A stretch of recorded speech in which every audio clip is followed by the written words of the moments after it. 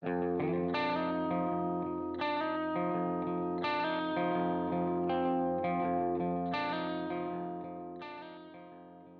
there, everybody. Welcome to another episode of the Cloud-Based Mayhem. This show was originally recorded as a bonus episode. Alejandro Barañac reached out quite a while back and said, hey, I've been listening to the show and I've got a story of my own, but it's just about an accident. It's about making a mistake, trying not to be inconvenienced, and something many of us have done, trying to land at a train station and putting it into a small place. Nick Grease has talked a lot about the dangers of trying not to be inconvenienced, and he was racing in the Vercofly for the first time, doing a hike and fly race in the Alps in the Vallis. We've talked a lot about the Vercofly on the podcast, and it was a year that there was quite a few other accidents that year. This was 2 years back, I believe, and they actually ended up canceling the race because there were so many. But this is a talk with Alejandro. It's a short one, just about what went wrong and some of the takeaways and what he learned from it. And he also sent me a little email afterwards that said that one of the things we didn't talk about was the importance of talking to somebody, talking to an expert about your accident. And he feels strongly that this was one of the reasons he didn't have a fear injury after it. So in the end, it all came out okay. He had a lot of injuries that he's had to and still dealing with, but a good lesson here. So have a listen to Alejandro's story about participating in the Vercofly and a day that went a little sideways. Enjoy.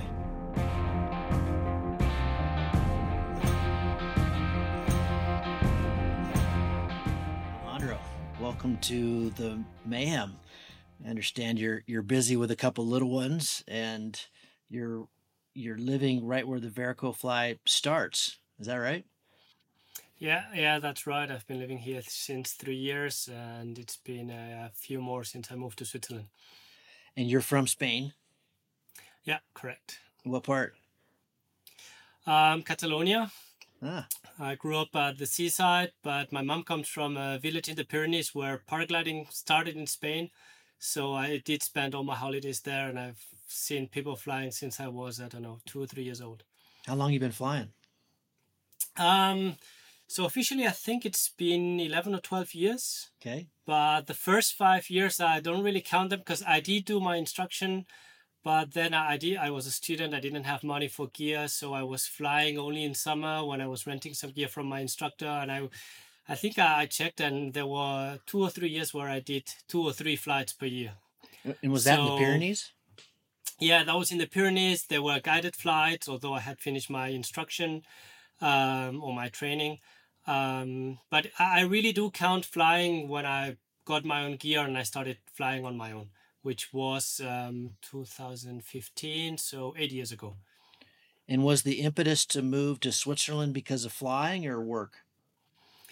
No, it was more work. I was finishing my master's in engineering, and I had to do my master thesis in a company. And I found a research institute that accepted me near Geneva, and I moved there. And I mean, that's the Alps are really close by. There are some other smaller mountains. I don't know, maybe 10 minutes from where I was living. So that was a big plus for me. Because although I grew up at the seaside, I've always been more of a mountain person, and that was a big plus. And then where I was doing my master thesis, a couple of years later, I continued working there. I met my wife, who she's from Austria, and she's very much into skiing. And we then decided to stay in the area. I found later on a job in Valais or Valais. I don't know what word you use in English. Valais. And when I came here to the area for the interview, I was like, wow, this place is good. I saw the high peaks with the snow and so on, although it was September. So I was straight away hooked on. And then moving to Vercofly, which is a village with a paragliding school and so on, was also not so much my idea. We were living down in the valley in the capital, although it's a small town, it's 30,000 people. And we wanted to move to a quieter place, and my wife really pushed a bit for Vercofly because, among other things, it has a a gondola that takes you from down in the valley up, so you don't depend so much in the car. And yeah, we ended up getting an apartment here, and we're really really happy. I've got this fantasy that I'm going to move the family over to the Alps after I get this house built done. We'll hopefully move in July, and not permanently. I think this is where we're going to live, but I'd love to come over for. I used to do a lot of tooling around before I had Fallon. I had the Nivea mobile. I had this motorhome and Heimer, and I spent a lot of years and years with Bruce. In the Alps. Uh, Hmm. Getting to know it, and then of course with the X Alps and stuff. But I'd love to come back and just spend an entire summer. And it's good to hear that you've transplanted yourself from another country and it's all working out. Because do you speak German? No, yes, but not super fluently. I can go to Germany or Austria and yeah, manage myself without needing someone to translate. But where I'm living, it's still with they speak French, Mm. and Yeah, you're I on the do French speak side. French, and that's fine. Yeah, but the German part is really really close by. Um, but I don't. I think I would say it's a bit different for Austria, but in Switzerland, unless you go to a very remote place, all the German speakers speak quite good English, so Yeah, it's pretty you easy, can get isn't it? around easily. Mm. Yeah, it's also civilized in the Alps. I love it. It's so fantastic.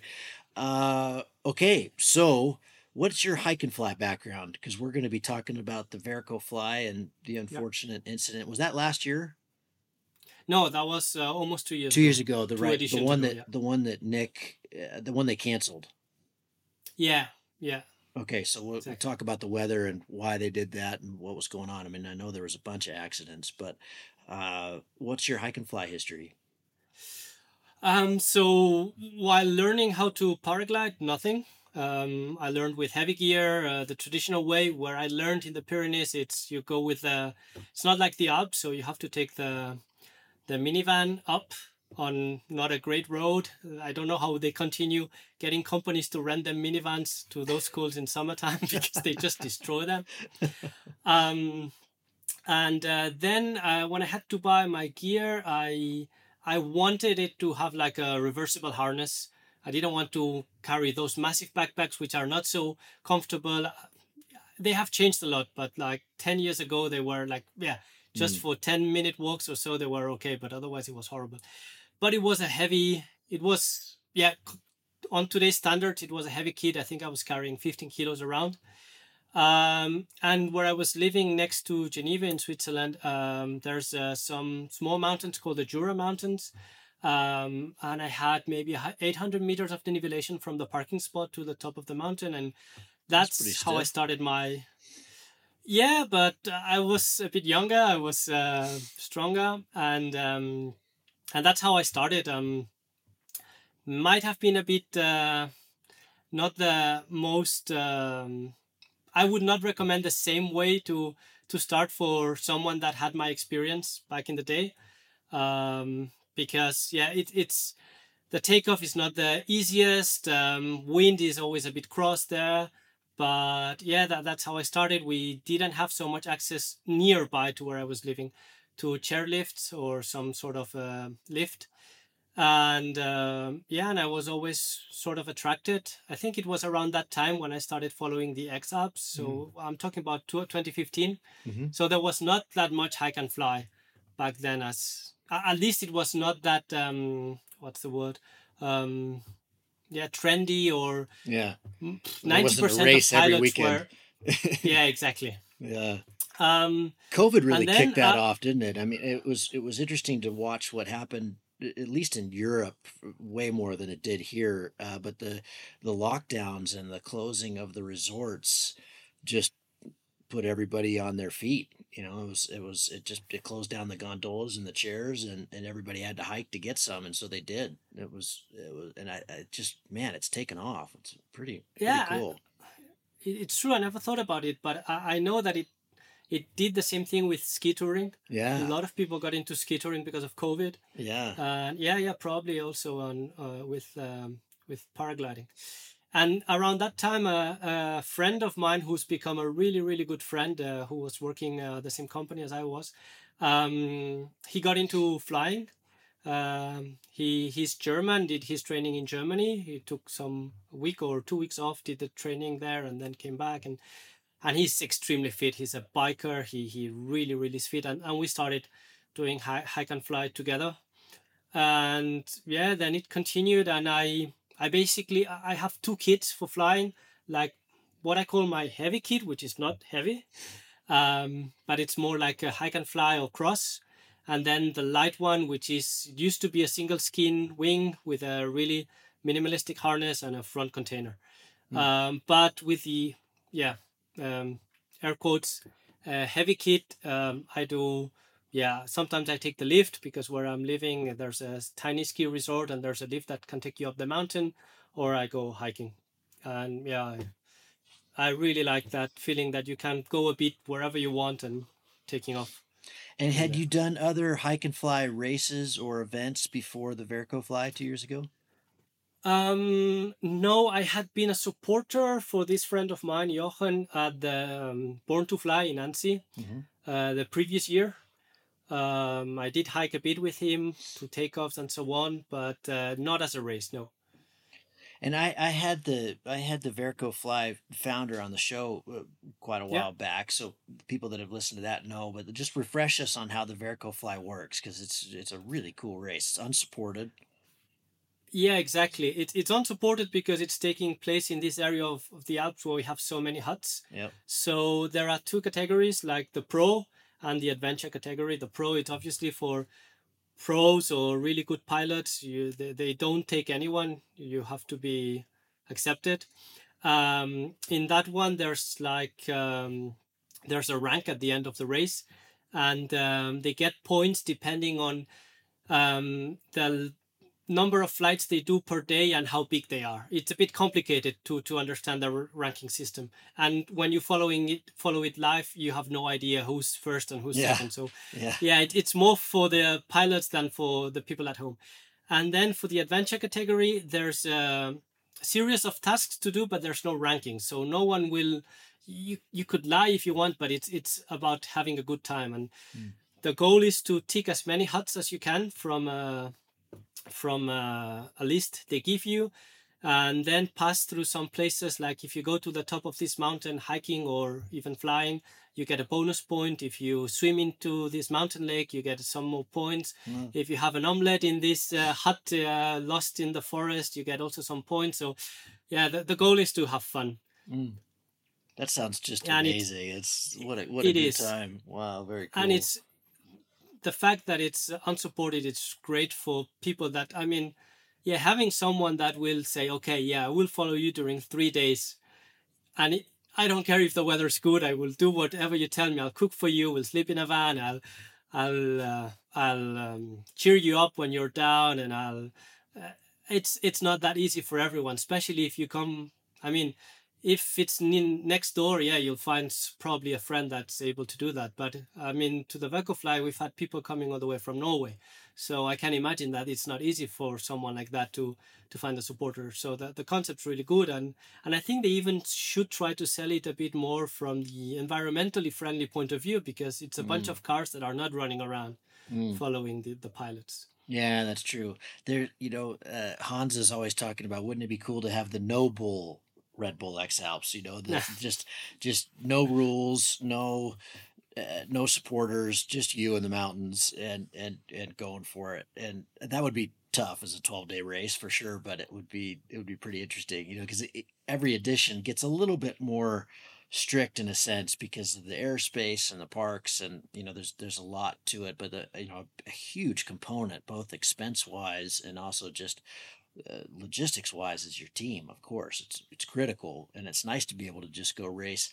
I was laughing with Ben, my supporter, all four of the races last year, because he's done all my training, or sorry, last night, because he's done all my training. We were talking about this race that I host called the X Red Rocks here in the fall, and in all the races I've done, I've totally had to rely on my team for pretty much everything other than flying. And the cooking and the mapping and the navigation. I mean, I land and within 4 minutes I've got a route to the next spot. And so to do a bunch of these without them is going to be great because it's going to force me to figure all that stuff out. I've always just relied on them for everything. And so I like these self-supported ones that are great. And it's 4 days, right? The Vercofly? Yeah, 4 days. Yeah. Okay, so this one, unusually for that time of year, had quite strong weather. Is that correct? I saw a lot of posts about it. Yeah, I wouldn't call it like that. Just let me go back for a second. Sure. This was my second edition of the Vercofly. I had Okay. participated the previous year. Okay. In the Yeah. adventure category, both. Yeah. Okay. Yeah. Both, Yep. both. I don't have the physical or the flying level for the pro category. Okay. Yeah. So looking, I have a little bit of a video because I had a shitty GoPro, which, the battery turned off in the middle of my only flight that year. But it was not that strong. I do remember talking with Laurent Borella, the organizer, on the phone from hospital on the day after. And he told me that it was strange. There was something strange in the air. He could not say exactly what it was. I mean, it was thermic. It was August. So it was sunny, and people were going up easily. But the previous year had been much stronger. The first day we had crazy west wind, and you could see people flying up to 4,000 meters and more, sometimes only soaring on the mountain. It was not that strong, but it was simply, there was something different, strange. I don't know exactly what it was, but I do know that was not the cause for my accident. Okay, so take us through it. Yeah, okay. So the race starts at the top of the ski resort. There's a nice restaurant there. You do all the checkups, you sign whatever you have to sign, and then they do a countdown and you start hiking, or you can take off if you want because there's a takeoff there. And my wife came to see the takeoff because at that time she was with my son who was only 6 months old. And I remember telling her, the goal is to have fun and to, in 4 days, get back home in one piece. And because I wanted to take it easier than the previous year. Previous year I had been a bit stressed during the race, and so I wanted to do well. And this year I just wanted to have fun. So most of the participants just start hiking up towards a ridge that's just, let's say, direction south. And you get to a small mountain, which takes about 45 minutes hiking. That's the first of the bonus points for the adventure category. You send a selfie of yourself to the organizers, and you're supposed to have that bonus. And then 10 minutes after that, there's a nice place for taking off, where I have taken off plenty of times. I prepared myself, but I could see that I was a bit in a rush, but I thought it was still fine. I took off. It was a bit windy, as it is usually there at around that time of the day, but it was a good takeoff. And then I sort of I thermaled a bit, and then I ridge soared, following some other pilots, and in the direction of the first hut that you have to tick either on the ground or on the air for the adventure category. The pros have to land. And I ticked it, was happy, and I was direction the next one. And if you want, I can read to you my note that I wrote to myself 2 years ago after the accident. First flight of the Vercofly, good takeoff, flew well over Bec de Bosson, which is the first hut, and went direction Praflerie, which is another hut. Didn't have enough altitude to cross the valley, so I decided to land next to the chairlift of Evelyn. Here I must say that at the adventure category, they allow you to take public transport and chairlift or gondolas if there are. I must have been in the rotor because on final approach I had a lot of speed, got sudden lift and crashed against 2 cars in the car park. Broken left femur, surgery, broken left collarbone, T11, so the vertebra was also cracked, and compressed right ankle. Shit. So to explain, to give a bit more of context, I was crossing the valley and I took a bad line. I saw other pilots doing well, and the the very good ones far away in the distance. I could see them that they were high. I took a bad line and I had sink, but yeah, I was like, okay, well, shit, I will have to land somewhere. And I had the option of landing on the mountain and then having to walk maybe, I don't know, half an hour, bit more, and being in a place where I could have taken off again. The place where I could have landed on the mountain was, yeah, I mean, it was a little bit steep, but nothing crazy, full of grass, no obstacles around it. The wind was coming down the mountain at that point, and I'm like, nah, don't complicate yourself. You can land here, but you said you wanted to make it safe. Go land down in the valley. And while I was in direction to the valley, I had several landing options. One, which is the official in that village, which is massive. It's bigger than a football field. But I wanted to take the chairlift, and I'm like, if I land here, it will take me at least half an hour to make it to the chairlift. No, let's land next to the chairlift to save this half an hour. I mean, that's really stupid when you think, when you think about it. But at that moment, I'm like, nah, let's save that half an hour to have more time on the day for hiking and flying and so on. And I told myself, let's land next to the chairlift. You've landed there in the past. It was a non-event. I did land there like 3 or 4 times. So I convinced myself it's going to be fine. The thing I didn't tell myself is that I landed there always in October, November. No thermal activity, covered sky, no valley wind. So, no problem. That day, it was summer. There was thermals. There was quite some valley wind. And the place where I landed or where I crashed, it's just behind a cliff. And when you look at it on Google Maps, on Google Earth, and you can share the flight if you want for people to check exactly where I crashed. It's clear that it's on the lee of a big obstacle, that the chances of having rotor are really, really, really high. But I don't know why on the air I remember seeing that cliff and telling myself, oh yeah, that's a big cliff, but I sort of convinced myself it was going to be fine. And I was going to the landing spot, and for some reason I don't know, I always check my speed to know where the wind is coming from, but I cannot tell exactly why I didn't do it. Maybe it was because I had landed there already in the past and I was used to land in whatever direction there, or because I had done quite some top landings that summer and I was confident with my landing abilities.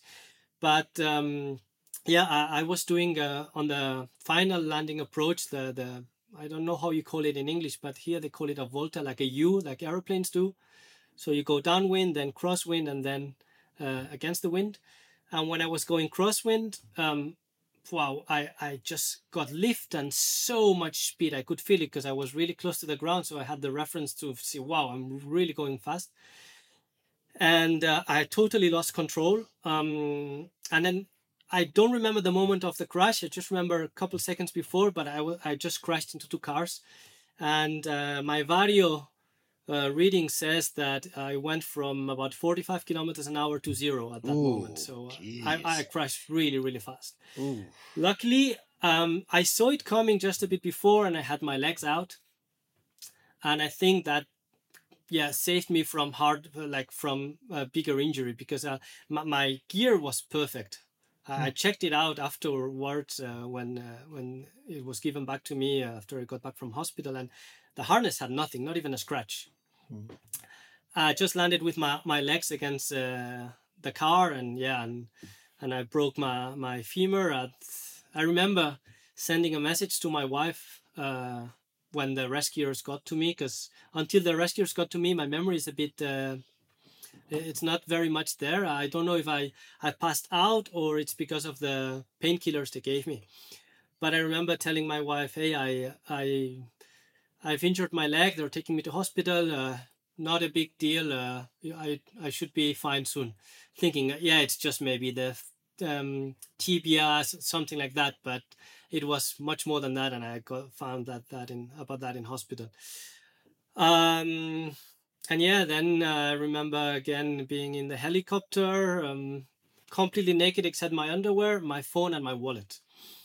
And just texting my wife, like I was so high with the painkillers. It was difficult to focus and read the screen. And then, arriving at the ER and getting all the tests, the X-rays, the scans, and getting given the bad information. I got surgery that same night, and then I was for a couple of days in hospital until I could go home. Then what did the recovery look like? Was it a year? Was it how long did it take? It's difficult to say. So I'm not a newbie in hospitals or in injuries. So I know what to do to recover fast, or to at least be able to be a bit mobile. But in hospital, they told me I would have to stay 1 week there, and then they would send me to some rehab center close to home, like half an hour from home.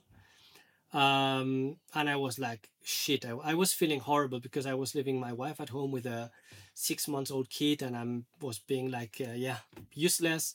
I was really being bad, feeling bad, and I was telling the doctor, no, I cannot stay this long in hospital, and I cannot go for a month to a rehab center. Has to be better. And he told me, hey, look, we'll see better, because this was on a Saturday. We'll see better next week on Monday or Tuesday how you are feeling. And I mean, 3 days after, I could manage with one crutch, because since I broke a collarbone, I could not use two crutches, to kind of limp to the bathroom and to more or less be not super dependent. And I convinced them to let me go home.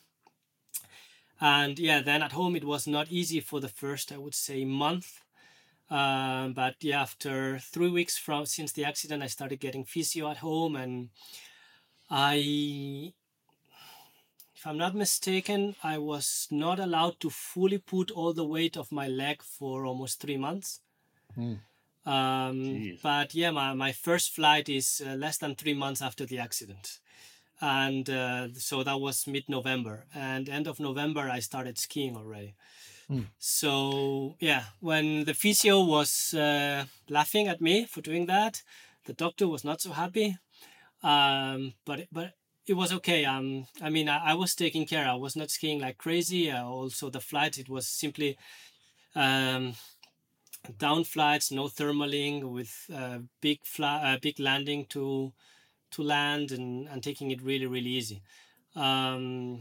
And to feel fully recovered, I would say that 6 months afterwards, I was running without pain.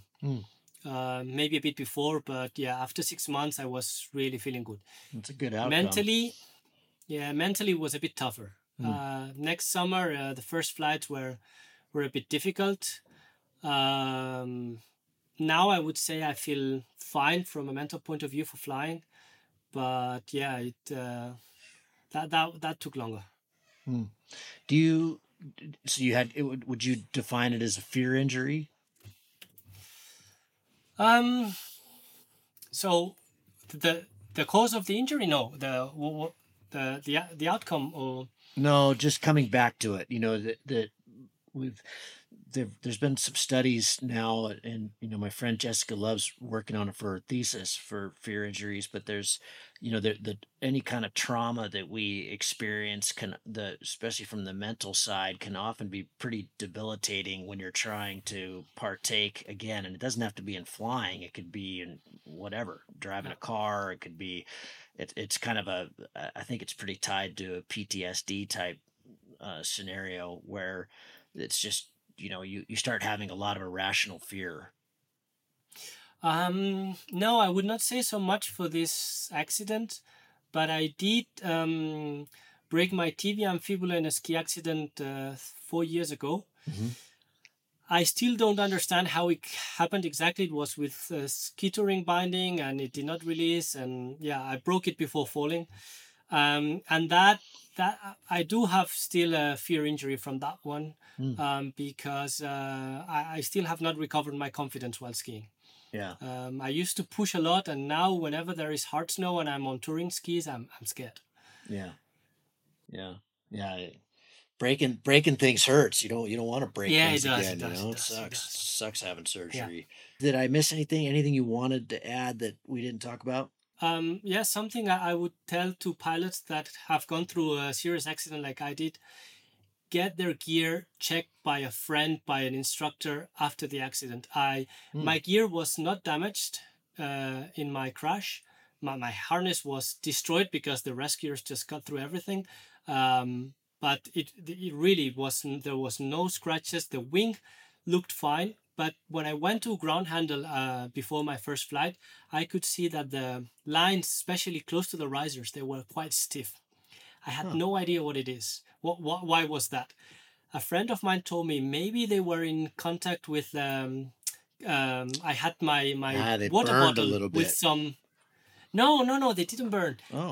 I had my water bottle with some electrolytes in, which had Ah. spilled around the harness, and a friend of mine told me maybe it was that. Anyway, I sent it to get it checked by Advance. My wing was an Advance, and the guy there told me I've been working here more than 10 years and I've never seen anything like this.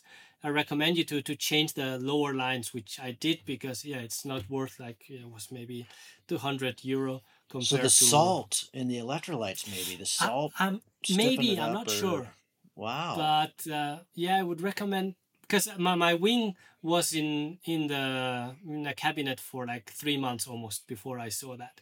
So just get it checked while you're recovering. If it needs to get repaired, get it repaired, and then when you're better, you can straight away go fly.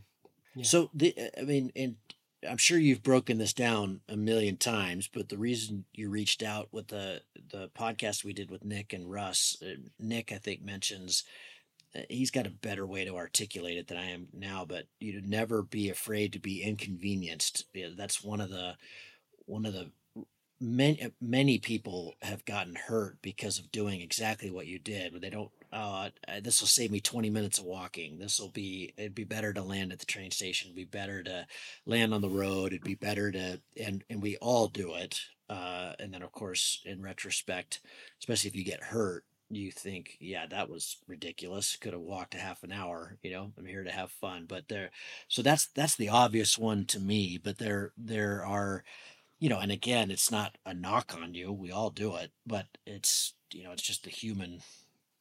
it's the, it's a very human thing. But Yeah. what are some of the other things that it sounded like maybe you were in a little bit of a hurry on launch. What are the things you've carried with you that you're trying to avoid now? Complacency. Just Yeah. because you've landed in the same spot doesn't mean it's gonna be always the same. Mm, So treat it as if it was a new landing spot each time. mm, Get out of the harness early. If I would have stayed in the harness, probably I would have really injured my pelvis or my back, and that could have meant paralysis mm. in my lower limbs. So really get out of the harness early. Um, then for hike and fly races. Except for the pros, which will probably not pay that much attention to this episode, but like just go to enjoy it. Just think about it like, yeah, for sure it's nice to keep up with everyone and fly with more people or hike with other people and you can talk meanwhile. But if you cannot follow because you're not as fit as the others or you're not as good as flying as the others, don't push it. Just bring it a little bit down because you're going to be tired. It's going to be probably new terrain. Bring it a little bit down and just enjoy it. And if it's just you have like an hour flying a day and you spend 7 hours hiking, doesn't matter. Mm. What's important is to get back home in one piece. I'm really tailoring this to people like me that don't make a living out of it and don't want to make a rank out of those competitions. Just really go there to enjoy it, and you'll have time to talk at landing with other pilots or at the hut or when the race finishes. That easier said than done, though, isn't it? I mean, as a Yeah. race organizer, I'm really listening in to what you're saying because it's very interesting from that side of things. The first X-Rec Rocks we didn't score the adventure category because in our minds we thought, you remove the scoring, you remove the desire to go really hard, and everybody will just have fun. No one will race, but everybody still raced. Didn't matter, and then the feedback is they want to be scored, It's the human condition. And like you I've talk given about this it with feedback in the past. yeah, I mean, you're absolutely right. And we need to meditate on that and actually live it. But it's hard to do that. And the other thing, I mean, even with the Vercofly, like you're talking about, it's really geared towards fun. However, you're getting bonus points for an omelet at it's still geared towards getting more points, even if you're only in the adventure category, if I understand that correctly. And so this is no knock on Laurent at all. That's awesome. It's so fun and it's really geared towards fun. And yet, if I was participating in it, I'd want the most points.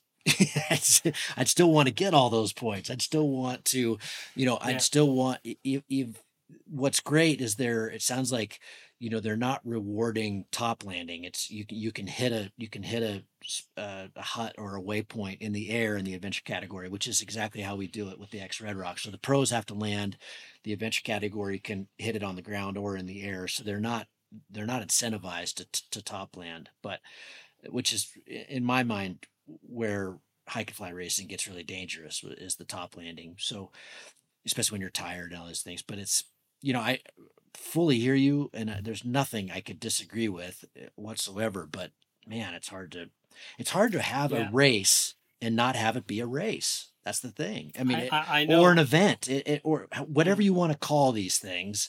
And you have the different categories. We've got 3 now. We have the Academy and the Adventure and the Pro, and the Academy won't be scored. They can fly the same course that the Adventure do, and they're getting mentoring and everything else, but I guarantee they're going to race too. The ones because it's just the environment. The environment is such that, I want to go have fun with my friends, but it'd be nice to beat them too. No, I understand.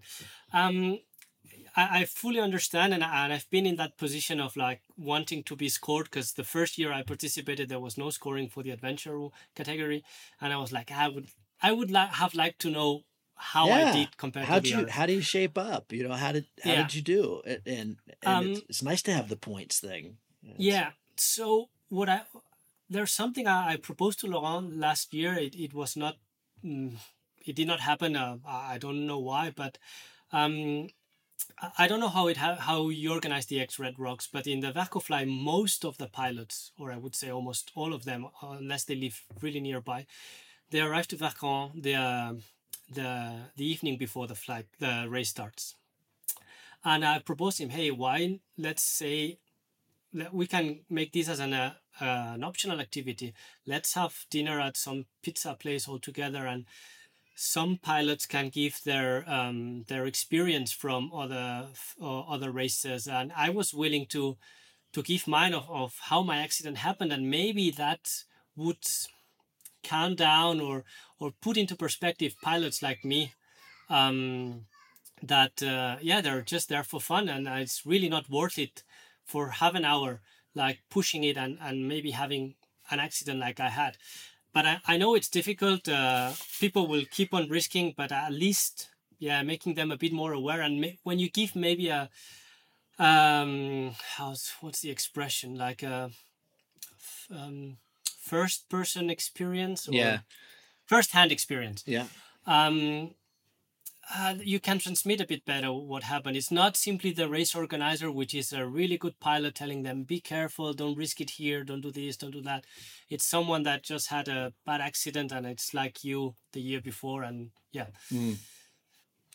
Good thoughts. Alejandro, thanks for sharing your story. I'm glad you're all recovered. It's fantastic to hear the kids in the background, and sorry I'm for sure. that. No, I'm sure they're pretty stoked to have their pops. So, glad you made it through it. Glad you're still flying, and hope to see you in a future Vercofly. I've been threatening to come over and do one forever. It's just always tough timing for me. But if this Alps dream that I have comes together and I move the family over there, my goal is just to do all of them: Borns to Fly and Chablais and Verco, and just do a bunch of other. Because my only experience really is the X Alps. So, but thanks for sharing your story, and I'm glad you're all right. You're welcome. Thank you, Gavin, for having me.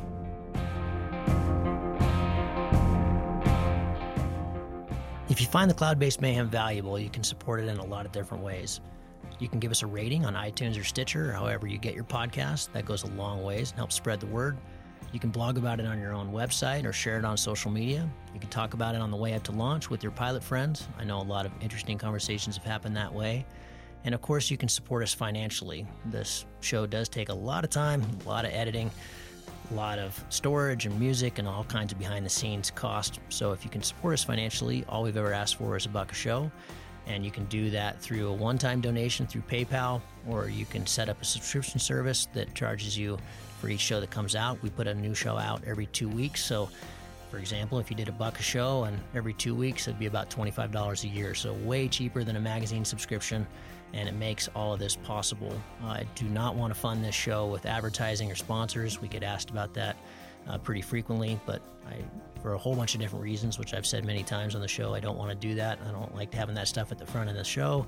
And I also want you to know that these are authentic conversations with real people, and these are just our opinions, but our opinions are not being skewed by sponsors or advertising dollars. I think that's a pretty toxic business model. So I hope you dig that. You can support us. If you go to cloudbasedmayhem.com, you can find the places to support. You can do it through patreon.com/cloudbasedmayhem. If you want a recurring subscription, you can also do that directly through the website.